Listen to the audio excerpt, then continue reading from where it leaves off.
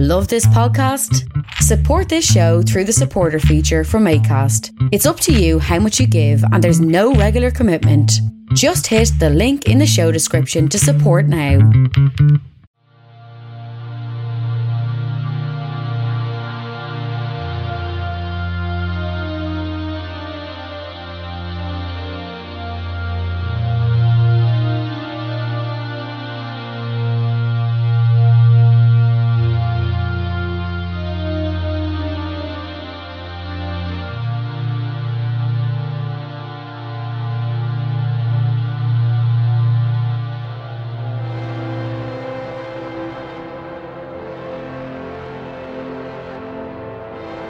Everything could always be otherwise.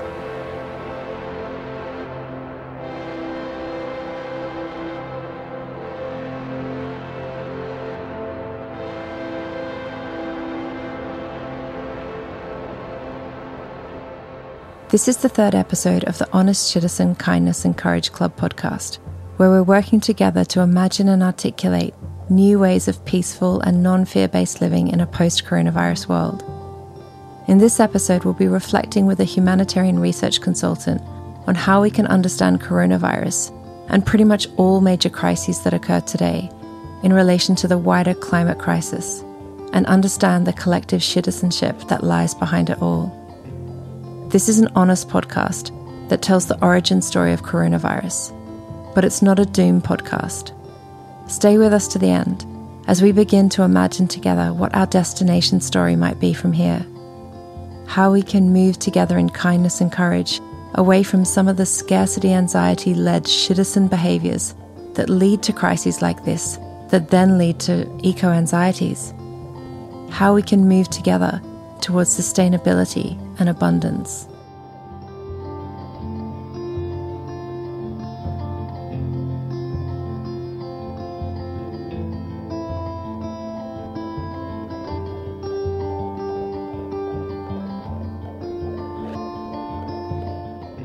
When the pandemic hit the UK, one of my most citizen thoughts was, oh no, we've just invested so much time into our other performance art project about the climate emergency and about slow fashion. And our strapline, which is "The occasion is climate emergency," is printed on all our stuff. And now it's so 2019. It's not a climate emergency now, it's a virus emergency. And so all our messaging is out of date. It wasn't until I listened to what my friend Jen had to say that I realised that besides this thought of mine being pretty arsey, it was also completely wrong. The occasion is still climate emergency. Coronavirus is not a competitor issue to the climate emergency. It's the latest event in the increasing climate emergency.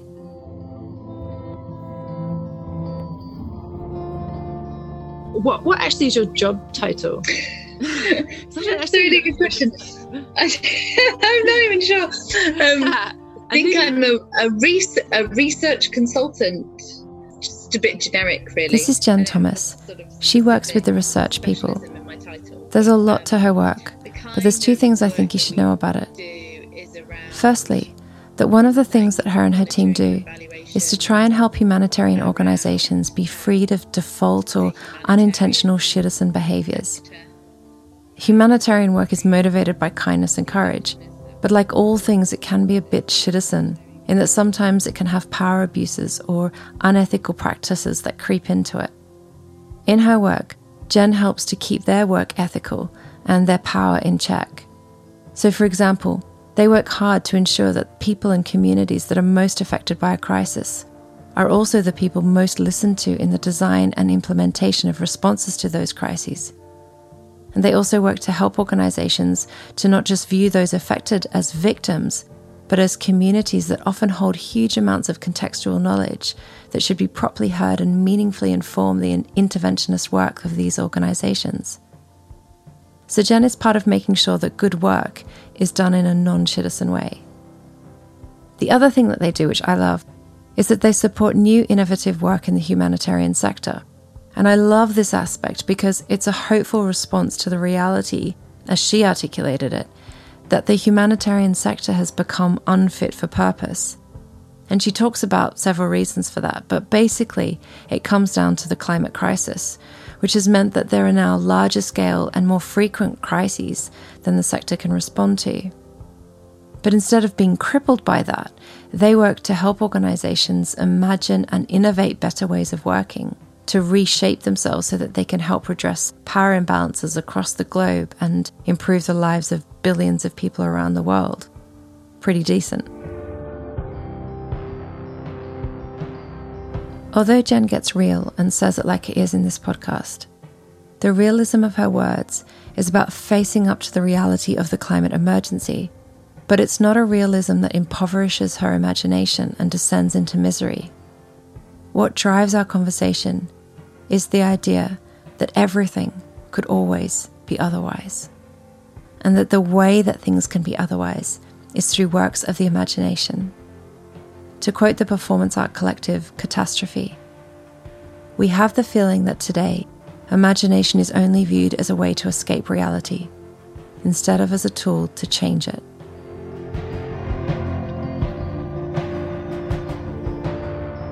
They tell the story of how in 1890, Clément Indier was fascinated by bats. He wanted to fly like them. He brought gigantic bats with 1 meter long wings from India and studied their morphology. At the end, he designed a product that looked ridiculous and made him an object of ridicule. In its first trial, his construction flew for 50 meters, but with only a height of 20 centimeters above the ground. This attempt was like an imaginary fantasy. It was absurd. It was nothing. But it was the beginning of aviation. Being realistic is an expression that we encounter all the time. If elements of what Jen and I imagine or hope for together in this seem unrealistic to you, these performance artists remind us that a lot of the time realism is nothing but an abuse of power.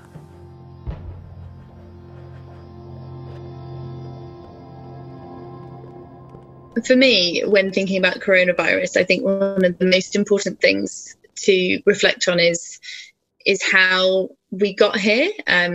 We're in a position now where there are several millions cases of COVID-19 across the world, thousands of deaths, and a huge proportion of the globe, people are being confined to their homes.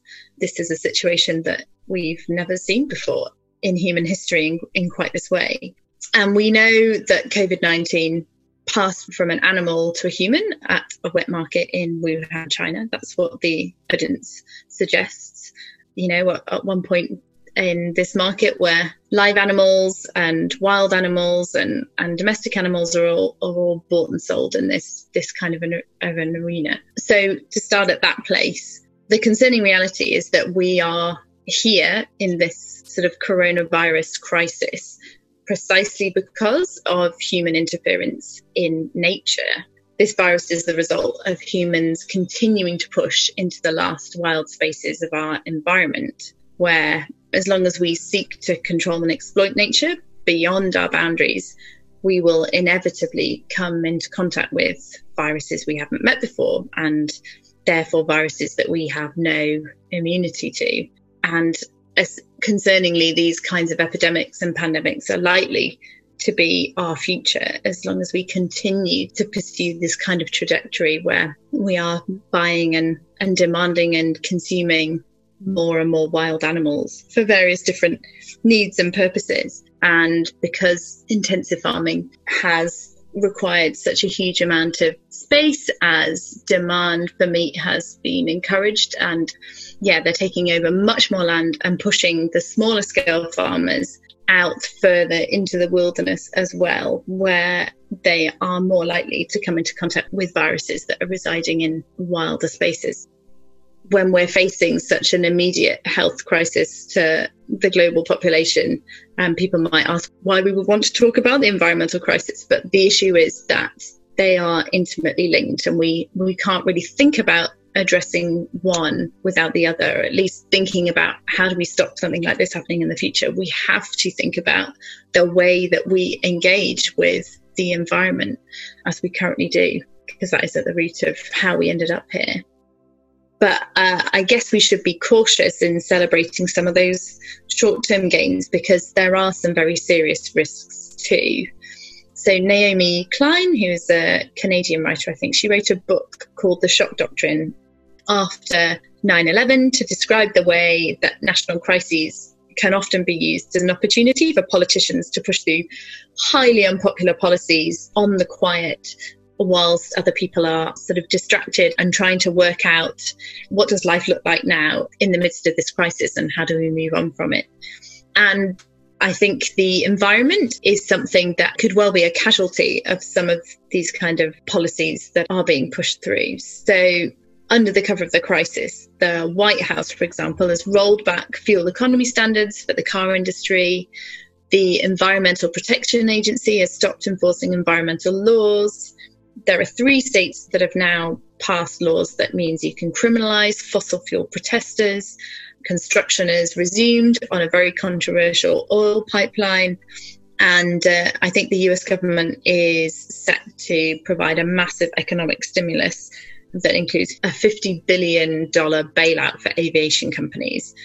So there's a real risk that once lockdown ends, that it's not just that we go back to business as usual, but things could be significantly worse potentially if governments use this as an opportunity to reduce some of the protections that we currently have on our environment. So yeah, I think there are a few things that we need to think about in this context in terms of protecting the environment during coronavirus. There are several campaigns that different organisations are running. Greenpeace is one of them.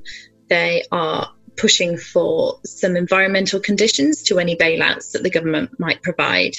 And there are several campaigns around developing a Green New Deal. I think Europe has a Green New Deal, and there's a lobby for a UK Green New Deal. And what that means is that people want to develop an ambitious national or continental plan to tackle the climate breakdown whilst also creating a fairer society that works for everyone. It's usually like a programme of different policies, investment and regulation that recognises that the causes of the climate crisis and inequality are often one and the same. So some of the features of these policies might be to create a carbon tax where only those businesses that can prove that they're making the necessary reductions in their carbon footprint are eligible for a public bailout.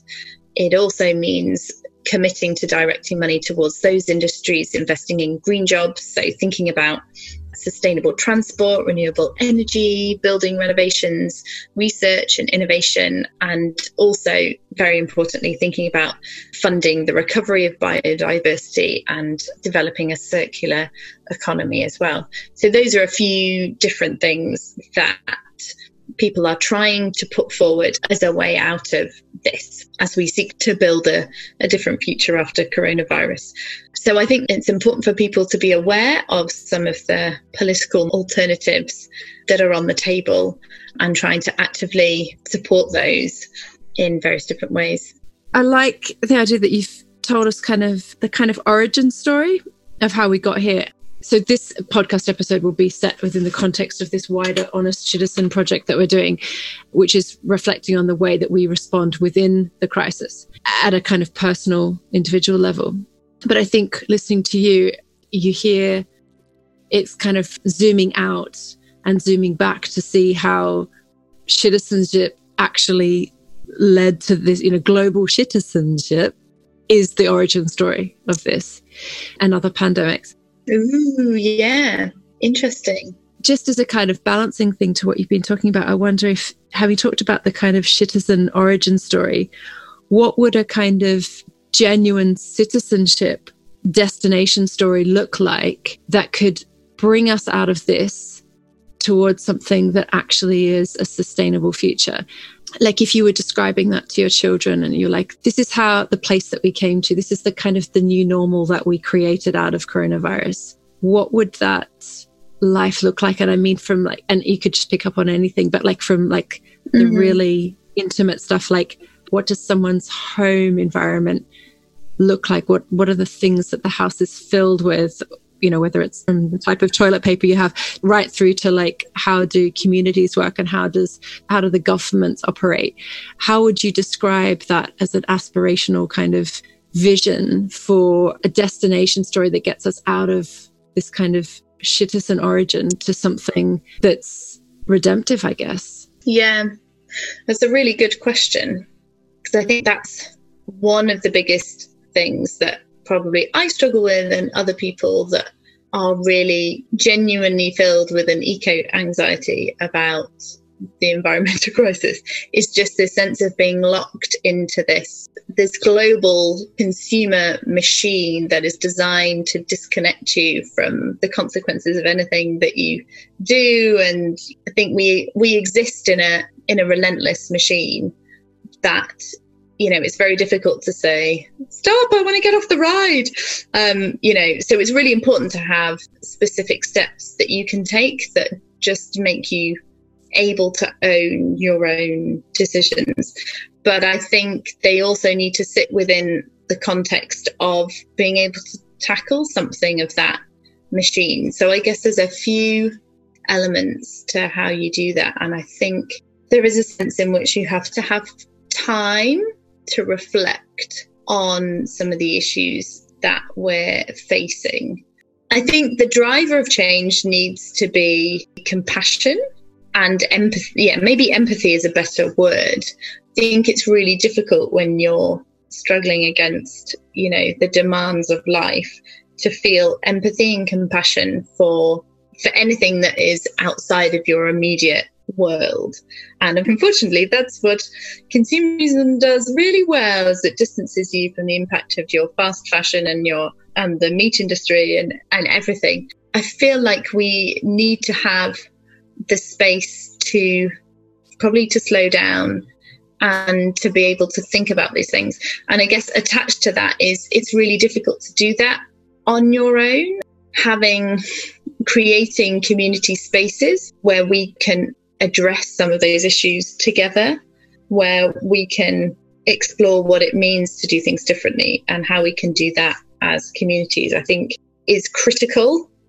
Because I also think it's really difficult to maintain certain behaviours unless, on the positive side, unless there is this kind of positive reinforcement from those around you, or on a slightly more negative angle, like peer pressure, essentially. I mean, think about the coronavirus, how the shift in human behaviour has been incredible, that going out and about and having contact with someone else has all of a sudden become this absolute no-no. There is this huge shift in what is socially acceptable behaviour. And that has led to a total global transformation in societal behaviour. And I think we need exactly the same thing with the environment and how we live. We need to have opportunities to explore that as communities. I think what I'm hearing in you as well is like you're so knowledgeable on these like really practical steps that we can take within the system, but at the same time recognizing that what actually needs to fundamentally change is the system as well. So at FUR, basically one of the things we're about is kind of being a provocative adjutant for like cultural renewal. And yet, when I was reading the news in the early days where they were talking, the sort of consultants to the government were talking about like, what long-term are we actually going to do about this virus? You know, they're listing things like, well, the obvious thing is to try and find a vaccine and, you know, potentially lockdown and all this kind of stuff. And one of the things was to change the way we actually socialize, or the way that I can't remember how they, like long-term change in the way society is designed or something like that. And I remember thinking as I read it, my reaction was actually like almost like a child in the way of like, wait, what? Can we actually change things? Like, can big systems actually be changed? Because when you've grown up in a system, like I've never lived through any kind of revolution, so which is obviously made for a stable upbringing, but also means that you kind of, to quote Bono, like you don't get a sense of the fact that there is a malleableness to the world, that it can actually be changed. And I think that has to be the kind of energy and vision that drives all of this is that we're not just like, okay, I'm going to change the toilet paper I purchased, but my changing the toilet paper I purchased from something that's not recycled to recycled or whatever, or something that's not shipped from China to something that's got a small carbon footprint, is itself valuable, but it's also about a gesture that speaks to this bigger truth that everything can be changed. And I don't know, I'd have to look up the quote of who it is, maybe you know it, but there's someone who says, everything could always be otherwise. And I think that has got to be as good a mantra for us to take hold of now as we think about trying to exit out of lockdown and try to re-enter some form of normality that's actually not normal, that's actually a new, innovative, creative way of living.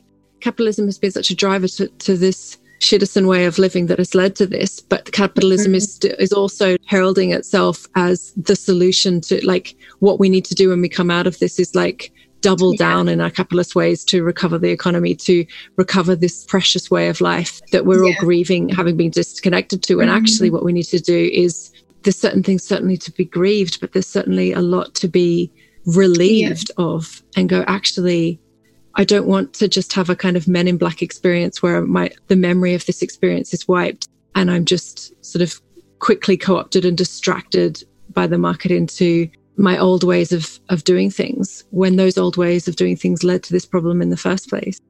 Consumerism has expanded in terms of what can be consumed, and the world and tourism and consuming other places has become such a big thing now, and lockdown has taken that away. You have to focus on where you are.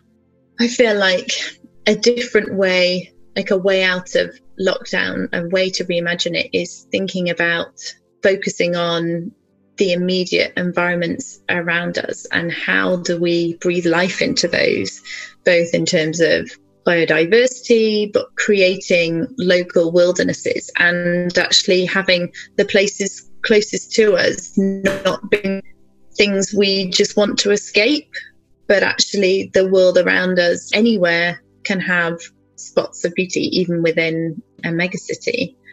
Maybe if we had that, there would be less of this drive to have to go and seek out the most beautiful part of the world because where we live is actually a nice place to be. I'm not trying to ban travel in its entirety, but I think that's one of the root causes, because it's so easy to escape where you live. It's also very easy to not care about it.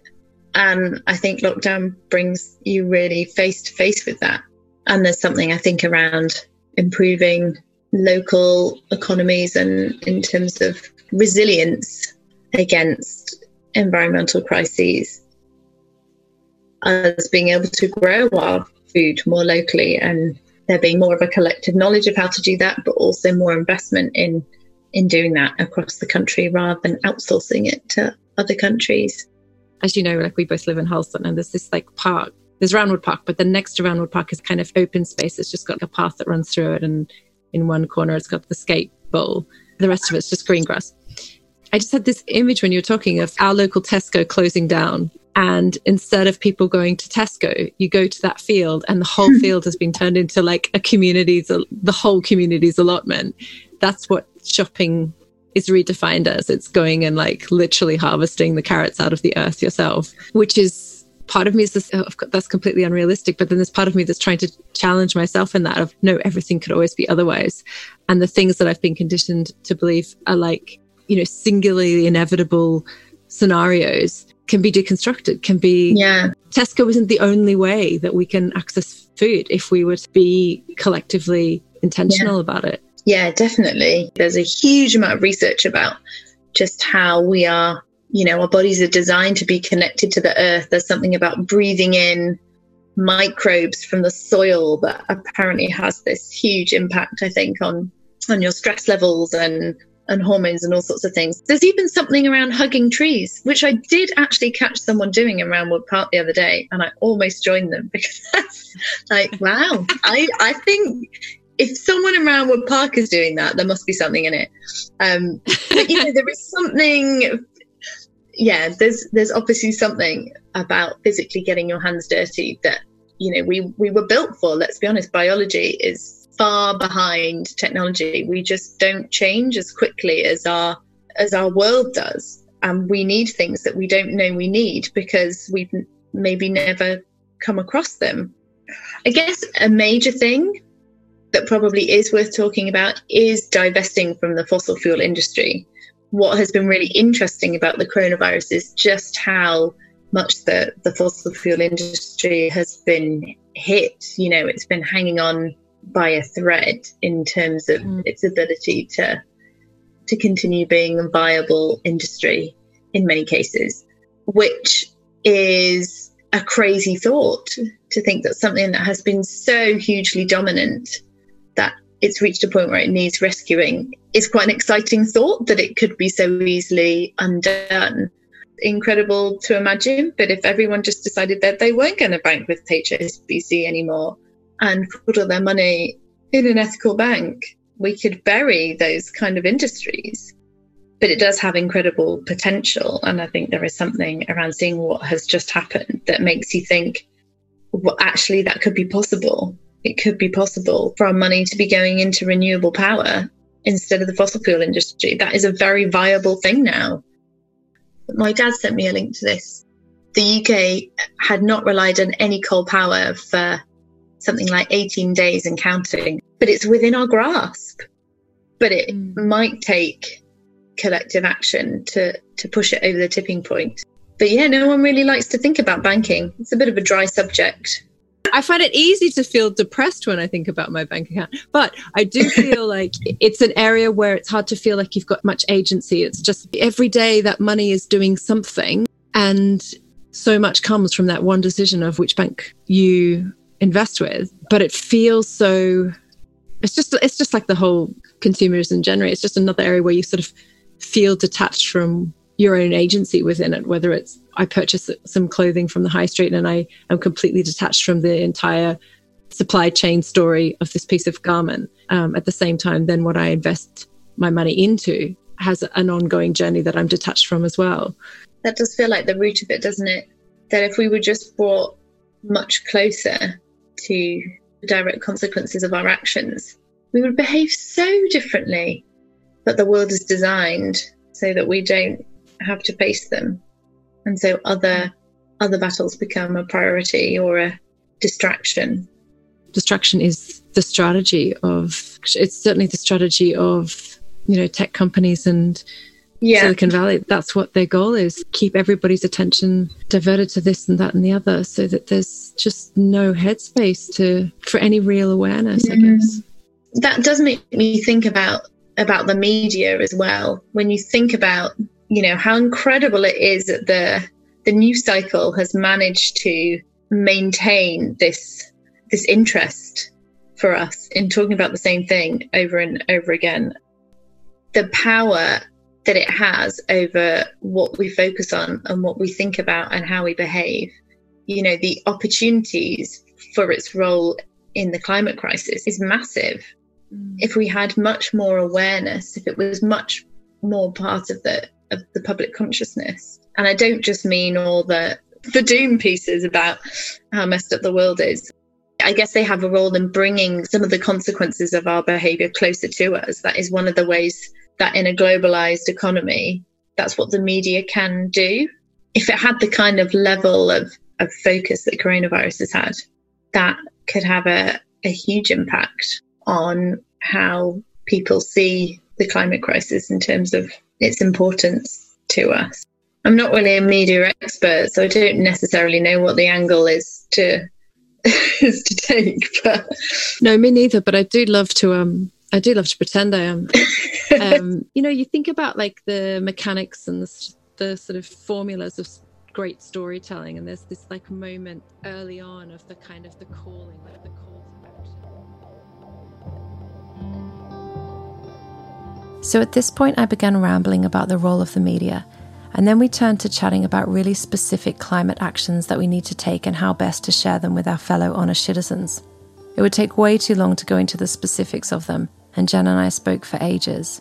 So I want to finish this podcast off by setting the scene rather than going into the specifics. But all of Jen's actions will be posted to our website, so check them out. I see Jen's climate actions as plot lines within a destination story, one where we have been led away from all this citizen stuff.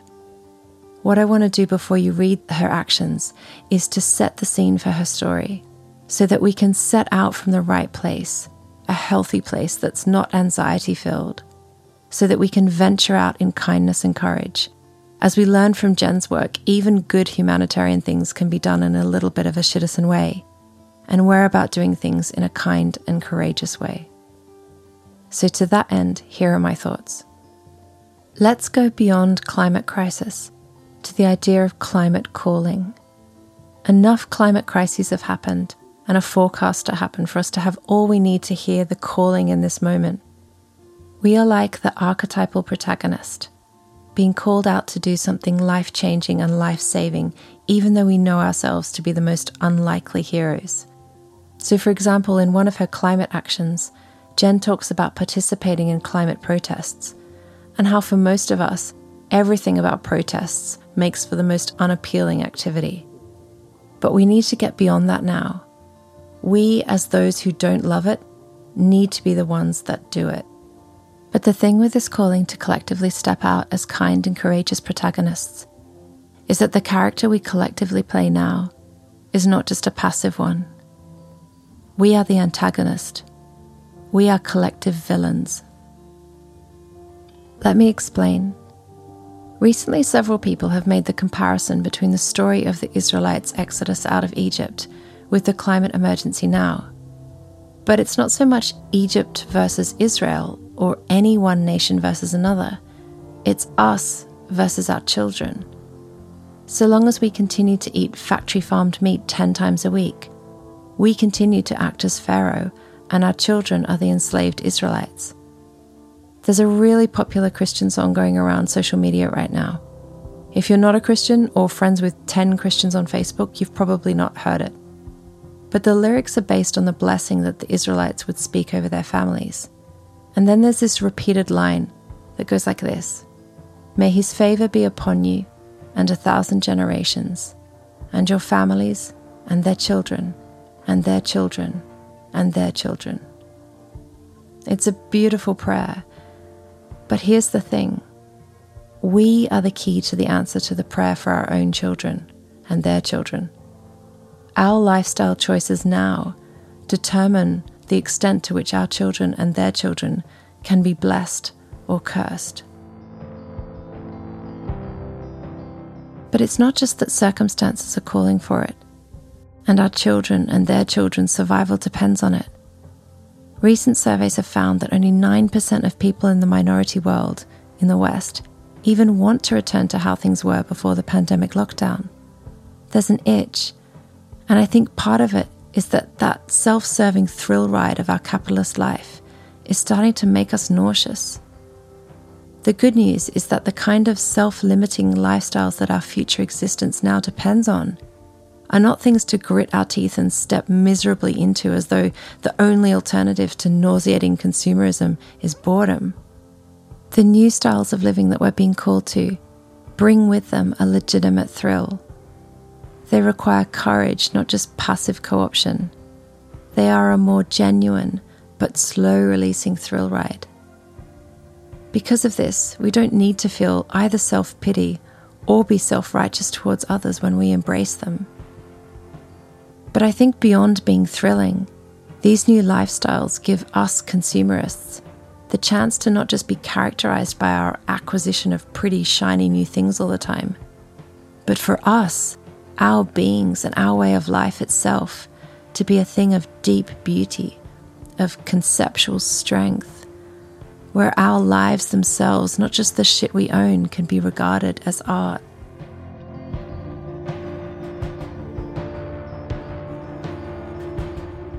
One of the key ways that we can do this in a non-citizen, kind and courageous way is to play an open hand. What I mean by that is that when we are actively trying to create new cultures, we're all rookie learners. So we need to play an open hand. This has happened with COVID lockdowns. I've noticed it in my own community.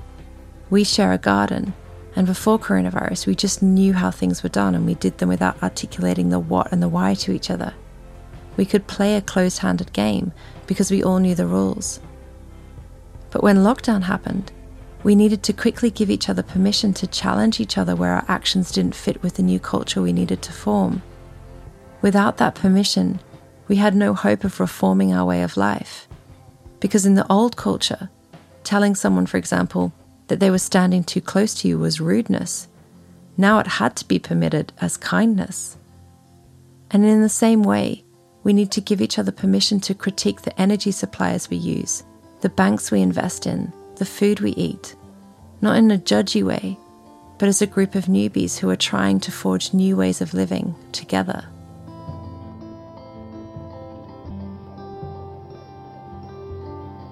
Sonia Renee Taylor's words have been trending on social media at the moment. She wrote, "We will not go back to normal. Our pre-corona existence was not normal, other than that we normalized greed, inequity, exhaustion, depletion, extraction, disconnection, confusion, rage, hoarding, hate, and lack. We should not long to return, my friends. We are being given the opportunity to stitch a new garment, one that fits all of humanity and nature. But unless we're willing to play an open hand in the way we live, where we humbly accept input from others and gently give it to them, words like these might inspire us, but they will ultimately fuel new conflicts. So we need to play an open hand if we are to stitch together a new garment of any worth and beauty and sustainability, because our lifestyles are not just purely our own business anymore.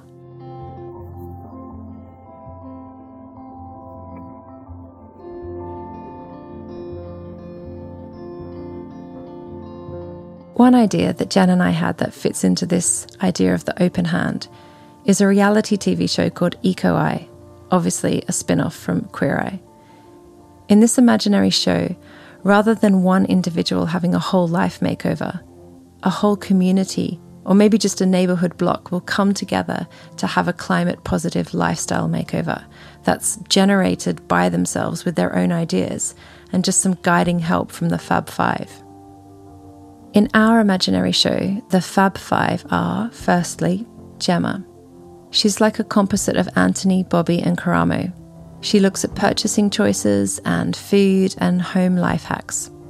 But she also asks provocative questions like, what is the one thing your overseas beachside holiday can never give you an escape from? The one thing we all desperately need a break from? Consumerism. Wherever you fly to, you're still being served by staff. All your interactions are transactions. It's still pure consumerism. Then she says, have a real escape. Do a staycation with family and friends instead. Then there's Felicity. She's mostly like a tan France with a little bit of JVN thrown in. She does the whole eco-ethical slow fashion wardrobe and styling consultation. But she also performs skits, like this one, where she says do you struggle to know how to dress for the occasion? Do you worry that you won't dress right for the event? Don't worry, it's easy now. Humans have streamlined the occasion. Now it's always the same. The occasion is always climate emergency. And so the dress code is always slow fashion. Easy. Then there's Jen T. She's about business and how you can make that ethical. She's about finance and the choices you make with banking. And she's about political engagement. There's not really a real Queer Eye equivalent for her, but she is a total nerd and she does her best to not be partisan. Then the last two are David and Jen. They work together as a kind of partial Karamo figure. They do the culture and pastoral stuff, helping the communities and the neighborhoods to design their own rituals that help to express their eco-anxiety collectively, but also to express and ritualize their eco-hopes. This imaginary Netflix series is an example of the role of the arts and imagination in helping us to grab hold of a vision of the other that everything could always be. Everything could always be otherwise. Where TV becomes reality TV, becomes just reality.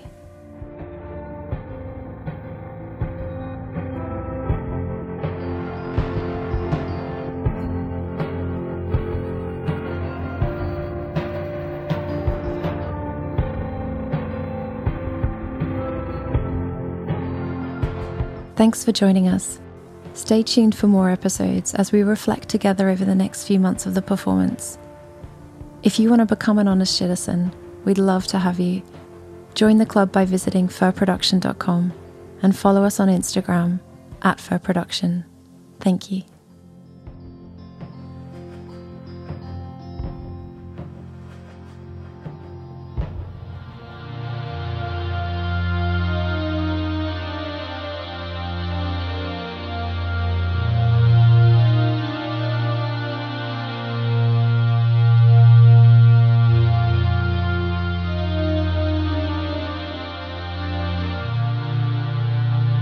Fur. Christianity through art. Christianity as art.